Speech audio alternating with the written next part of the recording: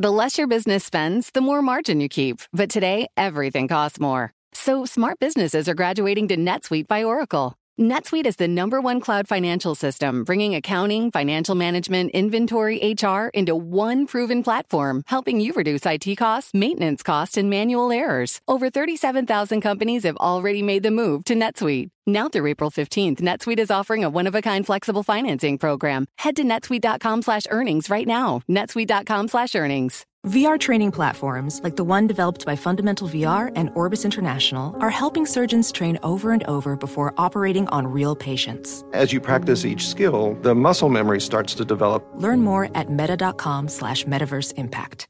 A bitter war of words over the crime wave in Chicago is now a bitter legal fight between the city and the Trump administration.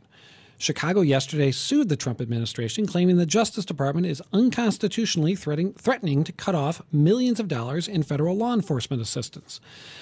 The Justice Department rules take aim at so-called sanctuary cities for undocumented immigrants, requiring local officials to provide greater cooperation to federal agents or lose their federal funding.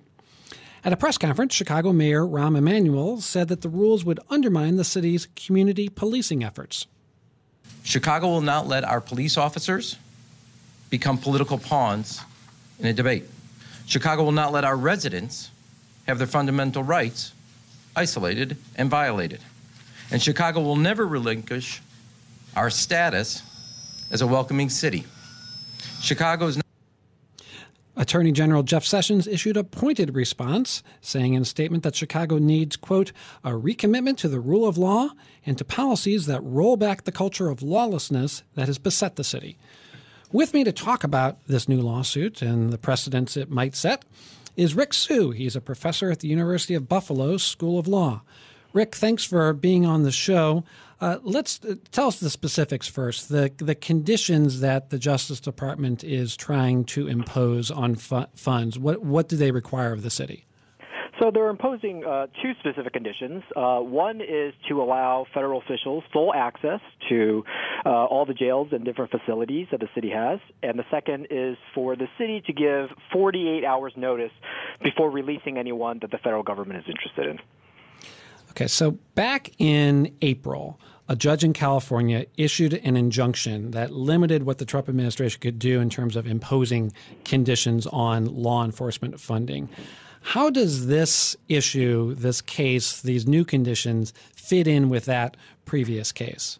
So it fits directly into it. The legal issues involved are exactly the same. The degree to which the president can impose conditions that aren't directly authorized by Congress, and whether the federal government can compel cities to participate in immigration enforcement. What is new about this is that although the prior lawsuit dealt with withdrawing funds or grants that have already been approved, this is a new condition added to one specific grant, and it was just added in July. The grant application is due soon in September, and the city is now directly addressing this particular grant condition. So this grant program, which pays for things like tasers and I think maybe police cars, Chicago only gets about $2.3 million a year. That's what they got last year from the federal government. Is that enough money that Chicago can plausibly claim that it is being somehow coerced by the federal government into agreeing to these conditions? So if we were to rely on a previous case law with regard to actual coercion when they're using the power of the purse, it's likely that this wouldn't be sufficient. It's not as large, let's say, as the Medicaid expansion and the amount of penalties that were imposed on that.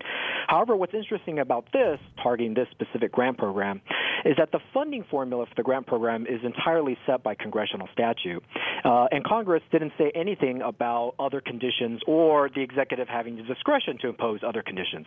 Because of that, what Chicago is specifically arguing is that this particular condition violates what Congress wrote in statute. So it's really a separation of power issue as well between the president and Congress. Is that what you think Chicago's strongest argument is here, the separation of powers as opposed to the spending clause issue about tying the conditions to the funds? The complaint is primarily focused on that. It spins out into all sorts of different legal issues, but they're essentially saying that the president doesn't have authority. There is one additional condition that is sort of interesting, one argument that they're making. Although the condition only requires them to give 48 hours notice, what Chicago pointed out is because they operate mostly lockdowns, they don't operate county prisons, they often don't hold people for more than 48 hours. People come in, they get booked, they go before an arraignment, they might get released on bail. If they're required to give 48-hour notice, Chicago's arguing, that requires them to detain people for 48 hours. And that itself may be unconstitutional. The city may not actually have the constitutional power to do so. So they're saying that if they were to follow the conditions, they may be forced to violate the Constitution, which they say would itself be problematic. Is there precedent from the Supreme Court for that argument? What's kind of the best? You mentioned the Medicaid case when we were talking about the unconstitutional restrictions on federal funds, but that issue about essentially forcing them to do something unconstitutional. Is there a precedent for that? Yeah, so there are sort of two sets of precedents. More recently, there's been a number of cases actually filed against counties primarily, but also some cities, in which individuals have complied with federal detainers. The federal government made a mistake. They locked up a United States citizen, and these counties ended up becoming liable for the damages because it was ruled that they had no independent power, constitutional power, to hold them. The other set of precedent was actually interesting, and it deals with this whole sanctuary city debate. Interestingly enough, from a partisan perspective, Republicans and conservatives have been very effective in arguing that states and cities cannot be forced to carry out federal programs. It was mostly gun control in the early set of cases. But those precedent matters just as much here. Immigration is a federal responsibility. It's a federal concern. And what states and cities are arguing is that's your obligation. You can't force us to do your job. Let me ask you sort of a factual question. So there have been 417 murders in Chicago this year. And the Trump administration is making the case that illegal immigration is part of the problem, that is contributing to the huge number of murders in Chicago. Have you seen evidence on that one way or another to say whether there is a link between Chicago being a sanctuary city and this crime problem? There's been very little evidence to suggest that, and the comprehensive studies that have been done tracking crime rate and sanctuary policies have found very little connections. In fact, some negative connections in that regard as well. I think with these kind of statistical analysis, it's very hard to draw a conclusion. But what I think is clear is that no one really has an answer, and the question is, does the presidential administration know better, or does the city of Chicago? Rick, just about 30 seconds left, but I'm interested to know whether you see this as being a groundbreaking case, a case where other cities might follow with their own lawsuits, a case where ultimately it might make it up to the Supreme Court. I think okay, my general impression is I think a lot of cities are going to jump on the bandwagon if this starts going forward. In fact, they have. We mentioned the other injunction with regard to penalties that were imposed. The second question, whether it actually get up to the Supreme Court, not clear. On the other hand, it's a very big political issue, and of course many of those do end up the Supreme Court. But in other ways, the legal issues they're dealing with aren't necessarily novel. They are entirely sort of well-trodden.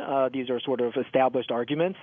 It's not entirely clear they will raise such a complex and novel issue that the Supreme Court may feel compelled to actually take it. Okay, I want to thank our guest, Rick Hsu, professor at the University of Buffalo School of Law, talking about Chicago's lawsuit against the Trump administration. To address our new climate reality, the world needs radical solutions. Collaborate for a greener future at the Bloomberg Green Festival, a groundbreaking celebration of the thinkers, doers, and innovators leading the way.